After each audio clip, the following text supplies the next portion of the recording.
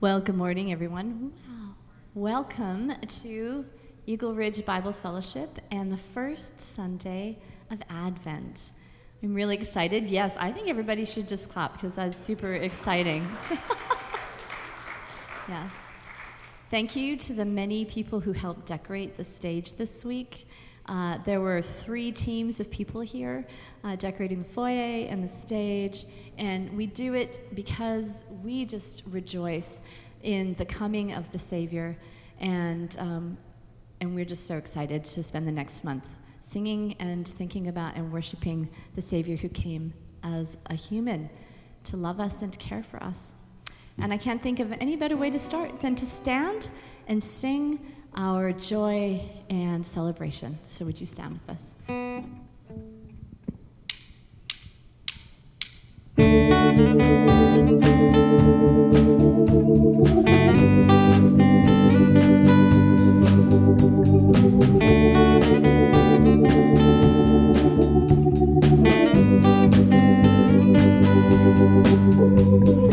Good news of great joy for every woman and every man.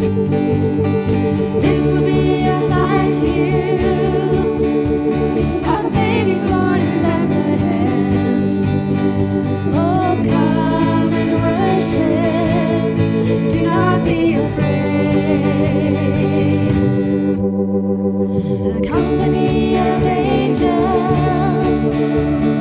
glory in the highest, and on the earth peace love, those on whom his favor rests. Oh, come and worship, do not be afraid. My soul, magnifies the Lord. My soul magnifies the Lord. He has done great things for me, great things for me.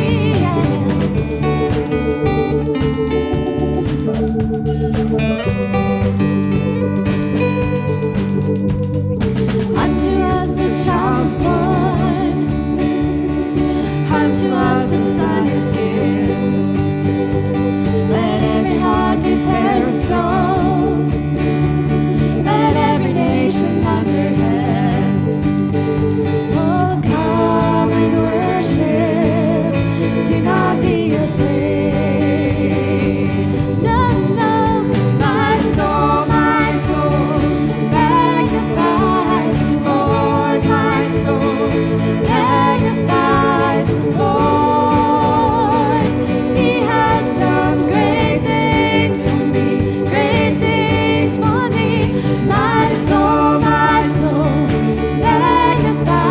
the Lord. My soul magnifies the Lord.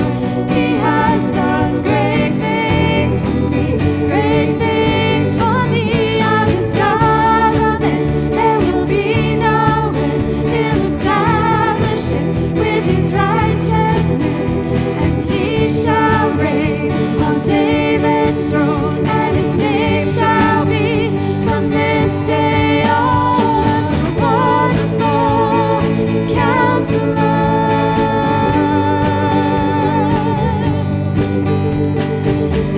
Everlasting Father,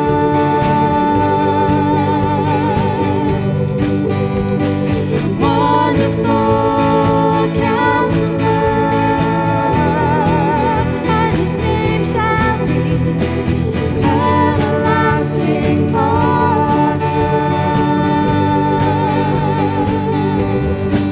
Oh, yeah.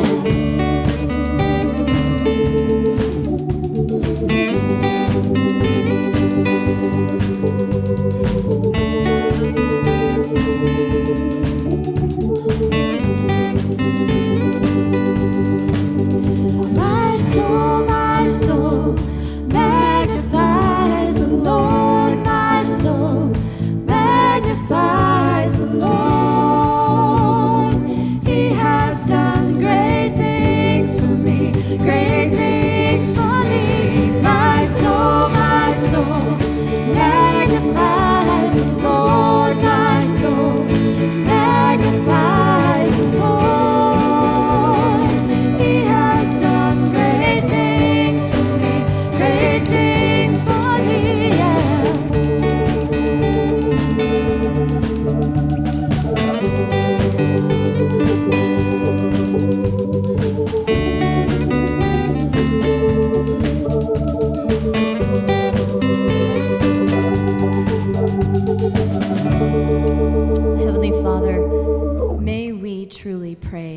like Mary prayed when she first said those words, even before Jesus came, when the angel said, I'm going to do this. And she said, okay. And then she said, may the Lord be magnified. He has done great things. And Lord, this morning in our hearts, may we hear your voice. May we recognize that you have asked us to step out in faith. And may we, like Mary, say, yes, and may you be glorified. May we hear what you have to say this morning in the service. We love you, and we look forward to all that you are going to speak. In the name of Jesus, amen. Why don't you turn and say good morning to someone?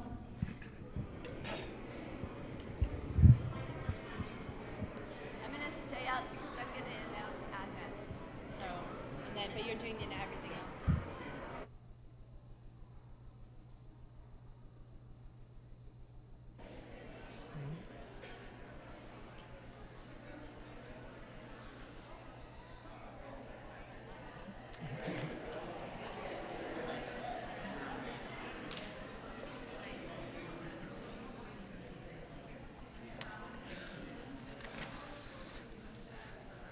Well, good morning to you. My name is Dave Esau, pastor here at Eagle Ridge. And welcome also to those online. The one thing you can't do if you're online is what we just did here, right? Get to greet one another and connect. Just a couple of announcements that I want to go over. One, just a reminder that we have a variety of ways to give, and if you can just go online and you can see that. But if you're the regulars, that's the opportunity for you. And we also have an offering box at the back that you can put in on your way out if you would like to. Next Sunday afternoon, carols and cookies.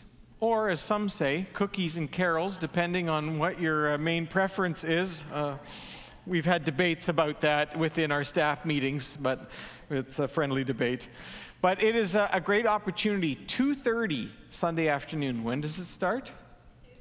2:30. That's right. I was asking somebody this week. I don't know, sometimes the announcements just go by you there. 2:30 Sunday afternoon. It is going to be set up with tables, and it is going to be enjoyable. Families, especially encourage you. Kids, we're going to have some crafts that you can do as well as we sing and eat and enjoy celebrating this Christmas season together. The winter shelter, well, our turn has now been completed for the month of November. And I want to say a big thank you to all of you who, let's give a hand to all of you who served so diligently. I was just looking for Debbie. Is Debbie?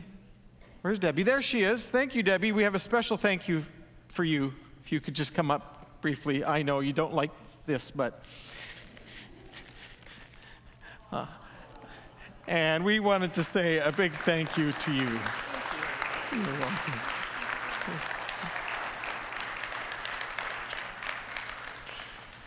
You know, a ministry always needs someone to champion it, someone who God has really put that on their heart. And a while ago, I did a message, about serving eagerly, right, without grumbling and complaining, not because you have to. And Debbie is one of those, when it comes to working with the homeless, who has just provided such great leadership and inspiration for us, gathering the people together, working on problems that come up. Yes, problems come up along the way. And yet getting that through to be able to help. And, I would say there was 20 to 30 people each night that we were able to help. And so thank you to all of you who did that. There's also a Cobb's Bread ministry. That is, we get free bread a couple times a month, or also other baking as well from Cobb's.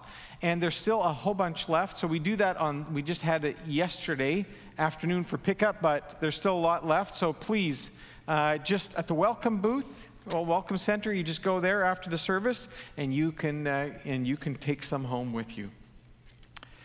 Well, we want to, yes, Ariel, come on up in this Advent season. Let's continue.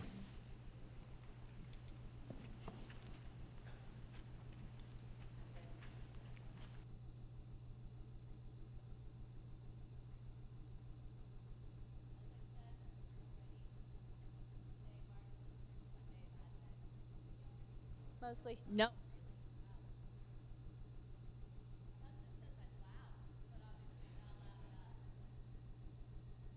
I'll use the other mic. Oh, it's coming. Oh, thank you, Lynn. Today, as I've already said, marks the first Sunday of Advent. Many of you are familiar with Advent if you've come to this church for a while, or another church that celebrates Advent. But for you who are not familiar, Advent is a time of expectation and waiting leading up to Christmas and the birth of Jesus. So each Sunday, we read scriptures that talk of the promises fulfilled by Christ, some of them given as prophecies to Israel many hundreds of years before the coming of Jesus. And each Sunday, we light a candle to remember the coming of the light of the world.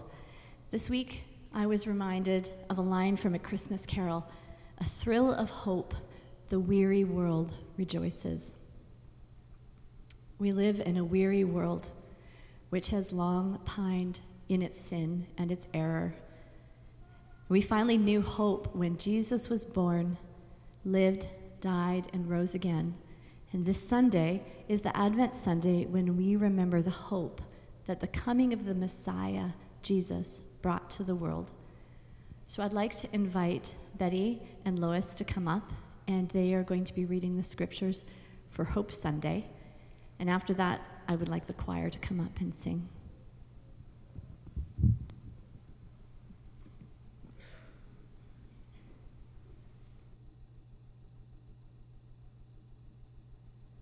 Good morning, church family.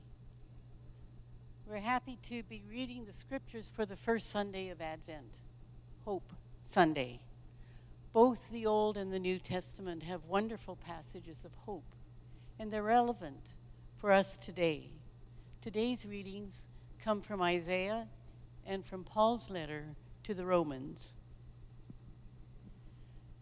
The people who walk in darkness will see a great light, a light that will shine on all who live in the land where death casts its shadow. For a child is born unto us, a son is given us, and the government will rest on his shoulders.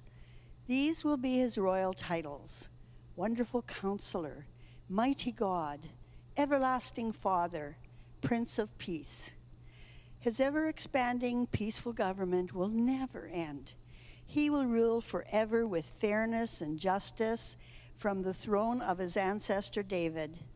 The zeal of the Lord of hosts will accomplish this. Isaiah 9, 2-7. May the God of hope fill you with all joy and peace in believing, so that by the power of the Holy Spirit you may abound in hope. Romans 15:13.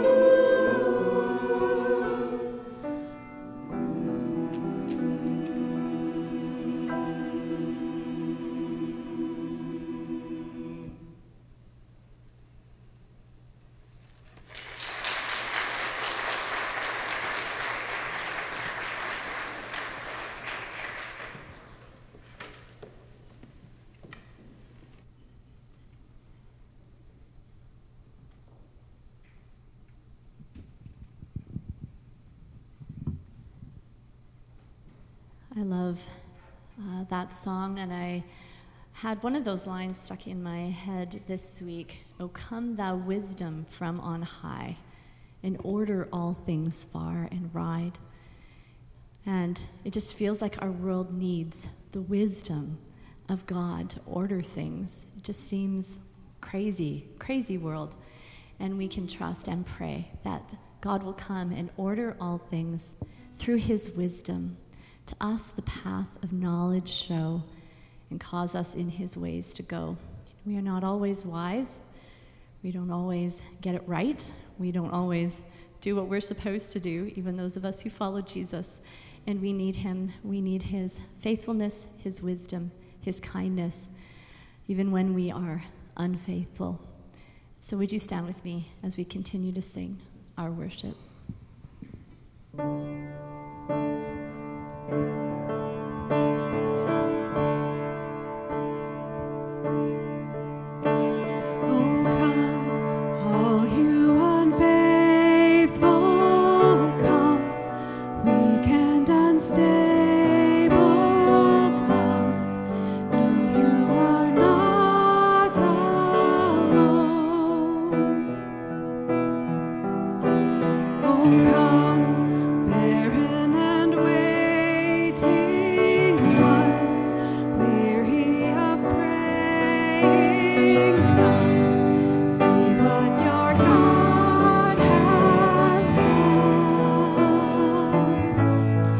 Christ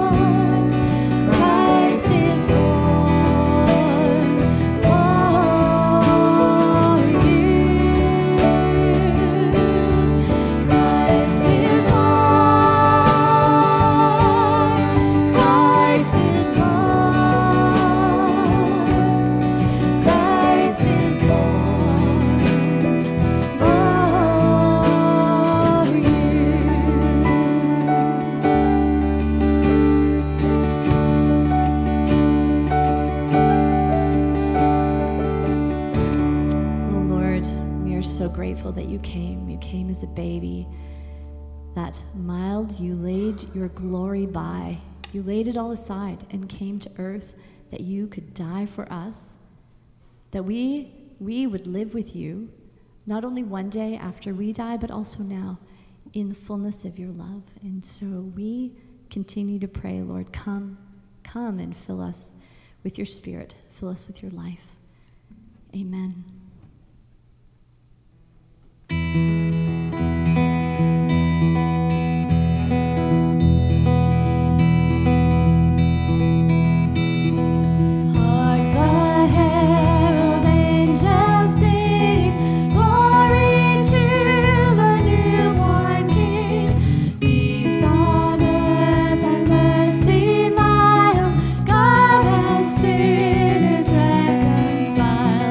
Joy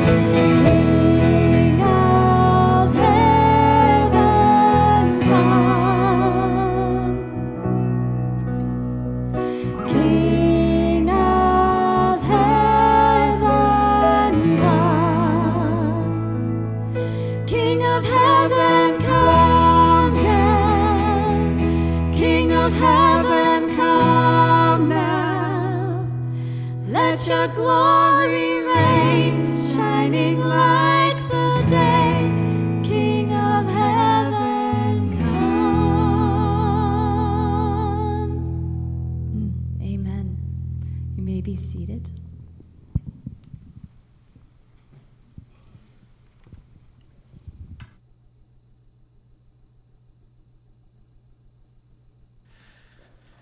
And kids, you are dismissed to Kids Zone at this time.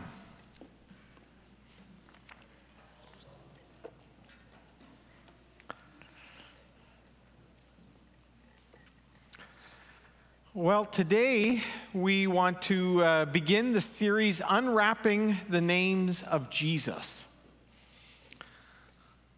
I know I was talking to a parent already this morning. Their kids are already looking forward to the gifts and unwrapping things.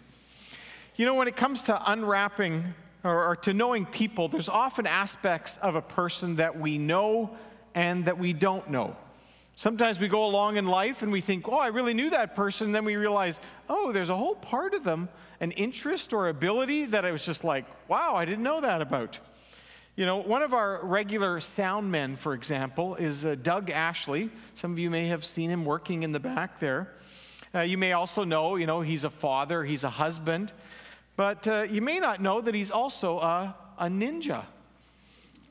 Now, if you look at some of the things he does, and if you zoom in on it, it does indeed say ninja on the back, and then the belt says Ashley. It really is, yeah. See? So sometimes it is it's important. So I don't know if he's yet earned the title fully, Ninja Doug, but he has done quite well in his son at competitions. Well, sometimes nicknames, get attached. Buzz Aldrin, the astronaut. Apparently, do you know how he got the name Buzz? I had no idea otherwise, so you look it up on Google, right? And I believe it was his sister didn't quite know how to say brother. She said buzzer, and so it stuck right from young. So you got to be careful, I guess. Honest Abe Lincoln, Elvis the King Presley, and then, of course, the name Messiah when it comes to Jesus. The name Jesus, Messiah, or Christ. Messiah is the Hebrew word for it. Christ is the Greek of that. That became attached to Jesus so early on in church history that some people think Christ is actually Jesus' last name. That's actually how the Quran uses Messiah, al-Messiah, as simply a part of Jesus' name. Just so you know, it's not. And yet Jesus Christ became the main way Christians have referred to him for millennia. You ever wondered why that is? Because it's stated in a very abbreviated way what and who they understood Jesus to be. The Apostle Paul, for example, who wrote most of the letters that we have in the New Testament, almost always uses the compound name, and more often he speaks of Christ than he actually does of Jesus. So why did the early Christians call Jesus the Messiah, the Christ? Does that title go all the way back to Jesus himself, or is it a title that others gave him that he may not have intended or even wanted? What is the meaning and significance of the title Messiah? Well, hopefully there's some discoveries await us as we unwrap this morning the name Messiah. Going to take a little bit of a tour through the Bible, beginning with the Old Testament. The term Messiah in Hebrew means literally anointed one, someone specially consecrated as God's property, and publicly anointed with divine status and authority. And in the Old Testament, the anointed ones, the Messiahs in that sense, were mainly priests and kings. So priests, for example, in Exodus 29, this is what you are to do: consecrate them so that they may serve me as priests. And then it gets down to take the anointing oil. That is the special oil. It would have had a special, distinctive perfume-like smell to it. Okay, and anoint Aaron by putting it on his head. And they just didn't do it like a few drops. You know, there's a Psalm 131 talks about like oil running down on Aaron's beard. Well, that's because when they anointed, they did a lot. They just drenched the person in it. And then, of course, King David. The Lord said, rise and anoint him. This is the one where Samuel is going. He's gone to Bethlehem, to Jesse, and he's gone through all of the sons, and all of the ones that he thought, those look like real leadership material. God said, no. And then they get the runt of the family, the little guy. I'm the youngest in the family, so I was like, oh yeah, David. And that's the one. He says, rise, anoint him. And so Samuel takes that horn of oil and he anoints him. And often what happened then as well is that God's Spirit would come upon them and they would be empowered because they were now God's property. His anointed ones, specifically designated, empowered by God to carry on his work. Now, sometimes God referred to certain people as his anointed, even though they weren't actually anointed, literally. Cyrus, for example, the patriarchs, Israel. But it is God's covenant promise to David in 2 Samuel 7, verse 16, the promise of an eternal house and kingdom and throne that most deeply shaped Israel's anticipation and expectation of a coming Messiah as an ideal king, appointed, empowered by God to establish his kingdom on earth. And although the prophets did not explicitly use the term Messiah in the Old Testament, as Professor Bruce Walke notes, they contributed greatly to the doctrine of the future king that would rule Israel and the world in the last days. For example, the famous prophecies by Isaiah that we heard earlier. In Isaiah 7, verse 14, for example, he foretold that this coming king would be born of a virgin. He will be called Emmanuel, which means in English, God with us. And in Isaiah 9, verse 6, he says that this special child will have a very long name because there will be so many facets to his greatness that none by themselves can contain it. Wonderful Counselor, Mighty God, Everlasting Father, Prince of Peace. Of the greatness of his government and peace, there will be no end. The prophet Micah announces both the birth of the humble Messiah at Bethlehem, of all places, and his glorious reign. You ever wonder why Bethlehem? You know who else came from Bethlehem? King David. King David, that little away place. But Isaiah he foresaw also not just the great glory, but also the great suffering that lay in store. He didn't call him a Messiah, but he calls him a suffering servant.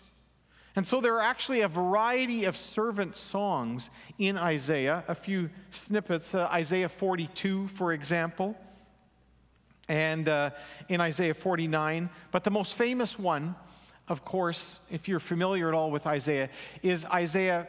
It begins in chapter 52 and then all of chapter 53 of Isaiah, where there the Lord speaks about one who will come, who will die on behalf of others.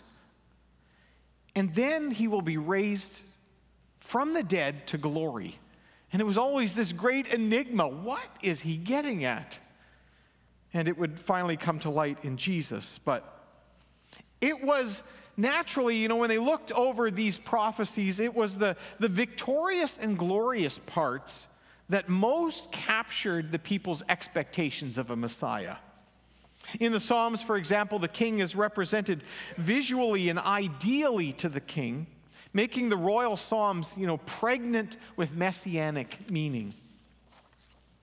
And these Old Testament promises and prophecies of a coming superhero persisted and intensified during what we call the intertestamental period. That time, those 400 years between where your Old Testament ends and the New Testament begins. Sometimes they're called the silent years because, there was no official voice of the prophets speaking in that time, but they were very, there was a lot of wild things that happened in those times.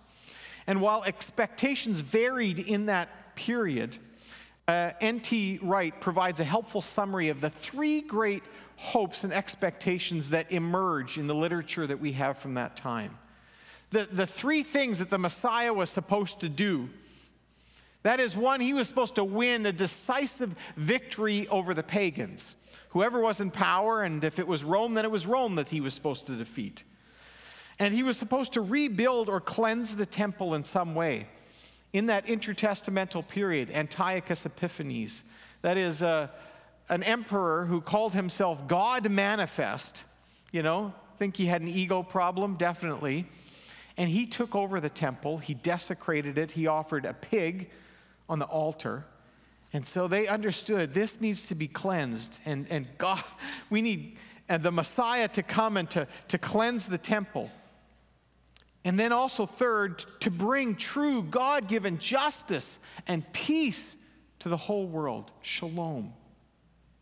And their desired king and kingdom were mainly rooted in earthly and political in form. They thought of it, well, it's David, son of David. It's supposed to be political like that. But there is a strongly religious tone sounded by groups like the Qumran community. Some of you may not. The Qumran community, if you've ever heard of the Dead Sea Scrolls, they were scrolls that were found in the 1940s in caves in Israel. And they were so well preserved because of the dryness there. And they were discovered. And in those intertestamental, they have scrolls from that period. And the people that went out and lived out in the desert, waiting for God to come, they looked for two anointed ones. A priest from Aaron's line, and also a king from David's line. Well, when we come to the Gospels, the people clearly expected a Messiah to appear. I'm reminded in John chapter 1, Andrew, he goes to his brother Peter, and he says, "We have found the Messiah." Okay? And with John the Baptist, people were wondering, are you the Messiah? Because they recognized that God's Spirit was on him. And he said, no, I am not the Messiah, but he was one who was preparing the way. And we also know he was supposed to be a son of David. Jesus asked the crowd, the Pharisees around, what do you think about the Messiah? Whose son is he? And with one voice, they answer, the son of David. So we get these expectations. And remember when the Magi come and they're looking for the one to be born king of the Jews. And where are we to find him? And Herod asks his specialists, his religious scholars, and they all agree he's going to be born in Bethlehem, okay, where David was. And the stir caused by the Magi's arrival and search for the one who had been born king of the Jews is clear evidence of how widespread this expectation for a messianic king, a hero, was. A mighty leader who would overthrow the Romans is precisely what they hoped, what they wanted in a Messiah. In John chapter 6, verse 15, there's one occasion where Jesus, knowing that they are caught up, they have seen him feed 5,000 with just a few loaves and fish. And they are thinking, this has got to be the one. Who can do greater things than this? And Jesus, knowing that they intended to come and make him king by force, he withdraws away by himself. Because they have a very clear idea of what they want. They wanted a king to deliver them from Rome, not one to deliver them from their own evil and sin. Which explains, I think, why Jesus in the Gospels, he seems to avoid the title Messiah in any and every public setting and situation. Prior, that is, when he is finally on trial before the Roman governor Pilate. Jesus has this frequent command, often when he's just done a miracle, and he says, especially in the Gospel of Mark, don't tell anyone about this. Or he commands the demons who know who he is, he commands them to be silent. And I think it's best explained by Jesus' awareness that he is not the kind of Messiah that they are popularly expecting. He has been shaped not just by a part of the biblical narrative, but by all of the biblical narrative, including those suffering servant parts. And we see in the decisive moments in the Gospels, for example, turn to Mark chapter 8.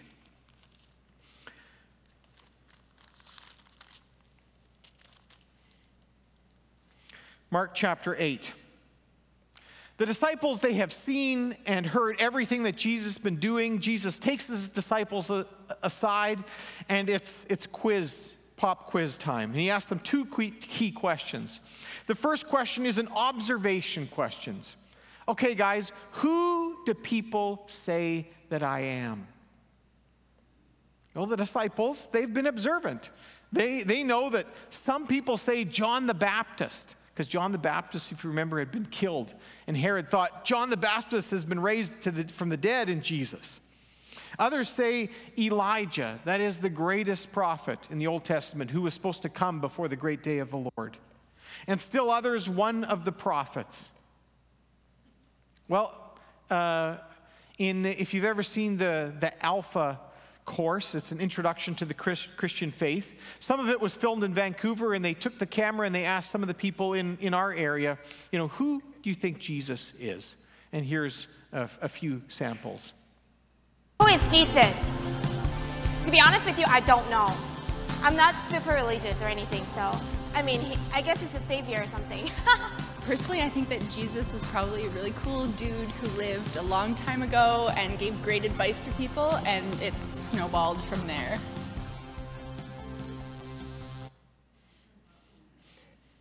I think those are actually pretty common. It kind of snowballed. There was some, but many in that day, seeing and hearing even some of the evidence themselves, they knew that Jesus was great. The only question, was he the greatest of all time? Was he really the one who would embody all of those hopes and dreams? Well, the second question Jesus asked his disciples took the question from his identity out of the theoretical, just an observation question, to the personal and practical. But what about you? He said. Who do you say that I am? Peter, often the spokesman for the group, he says, you are a Messiah. No, you are the Messiah. Right answer. And then he tells them to keep quiet. Why not go public? Because the assumptions and expectations that people filled that title with were different than what Jesus did. Which is why, immediately following Peter's confession, what does Jesus do? He begins to teach them that the Son of Man, that is his preferred title that Jesus himself most often used, because it was generic enough that he could fill it with his own meaning. There are also some others, but that's mainly. The Son of Man must suffer many things and be rejected by the elders, the chief priests and teachers of the law. That is, anybody who's anybody in Judaism, and that he must be killed and after 3 days rise again. And it says he spoke very plainly about this. And Peter's response? No, Peter took him aside and began to rebuke him. At which point Jesus turned and looked at his disciples and rebuked Peter, saying, "Get behind me, Satan.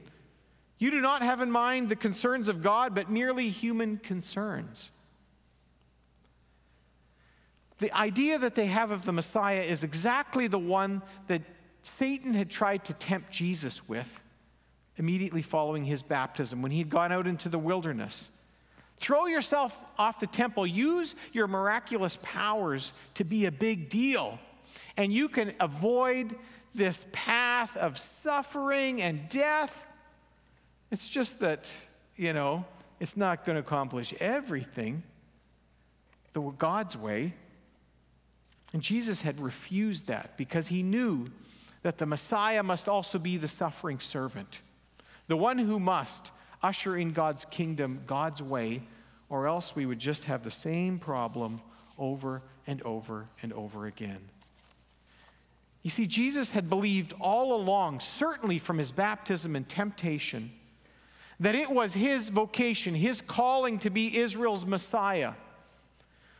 And only before Pilate, when everything looked absolutely like nothing the Messiah anyone expected, okay, when he's absolutely powerless, beaten, bleeding, he's got a crown of thorns, And it's like, are you the one?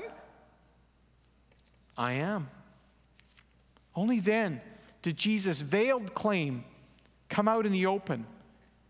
And then mostly he had done it in symbolic actions. There's a reason. Remember that expectation that the Messiah would cleanse the temple? What does Jesus do when he comes to Jerusalem?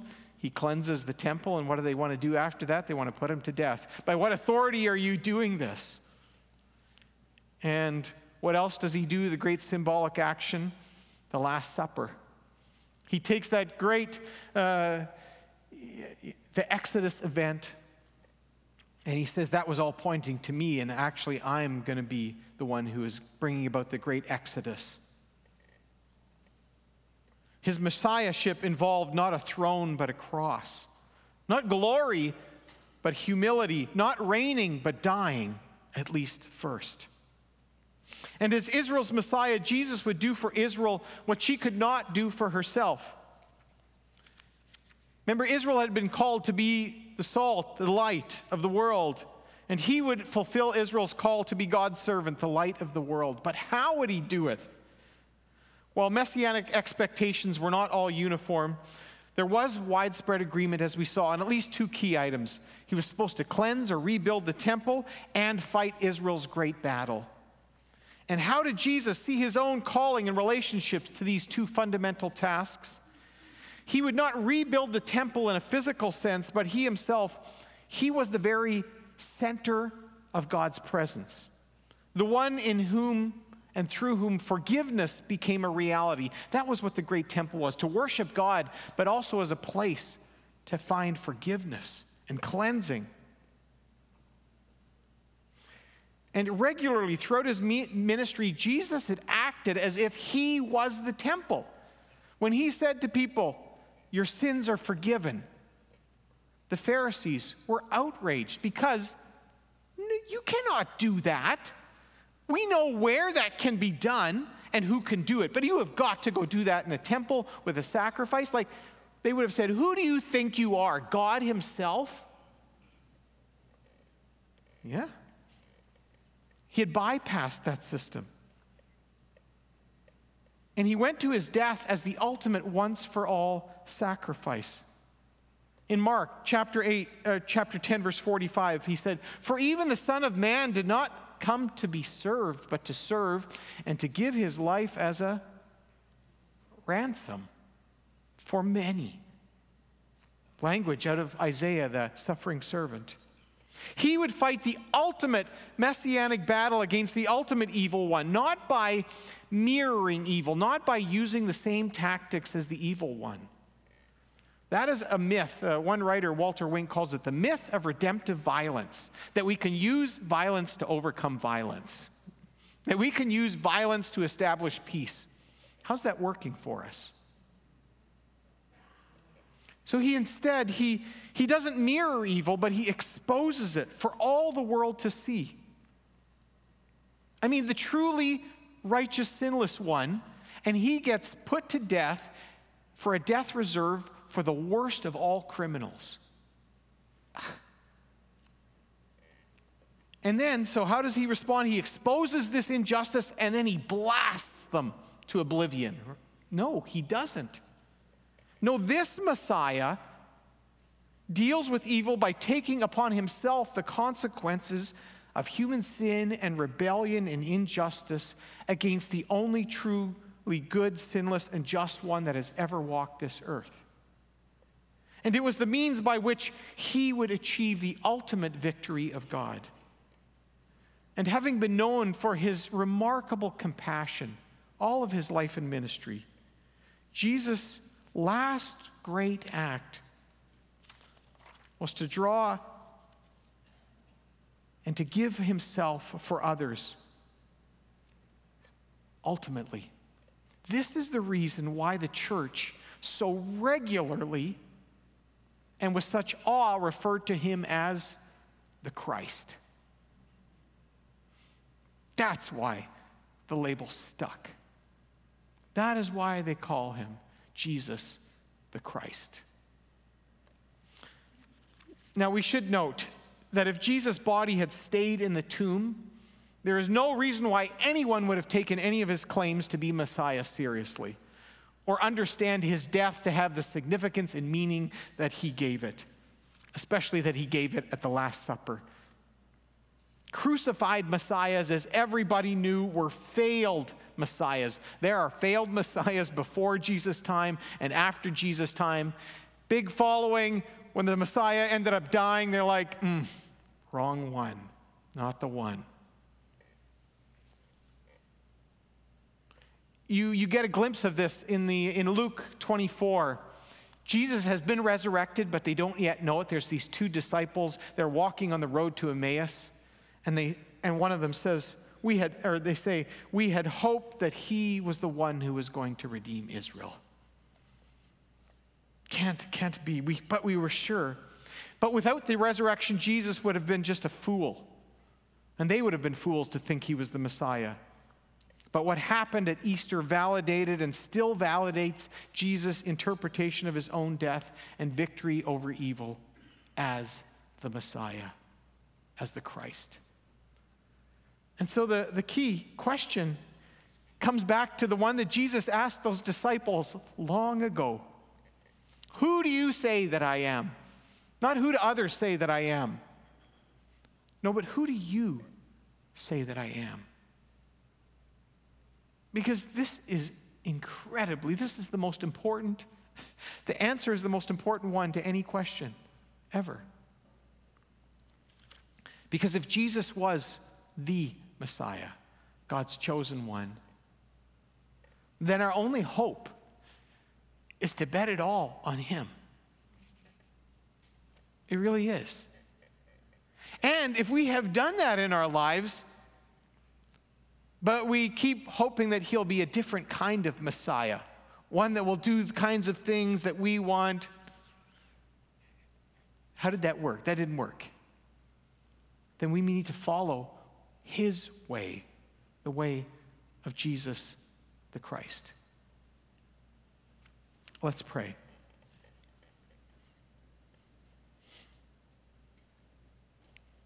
Oh, Jesus, your most famous title, the Christ, it is so well deserved.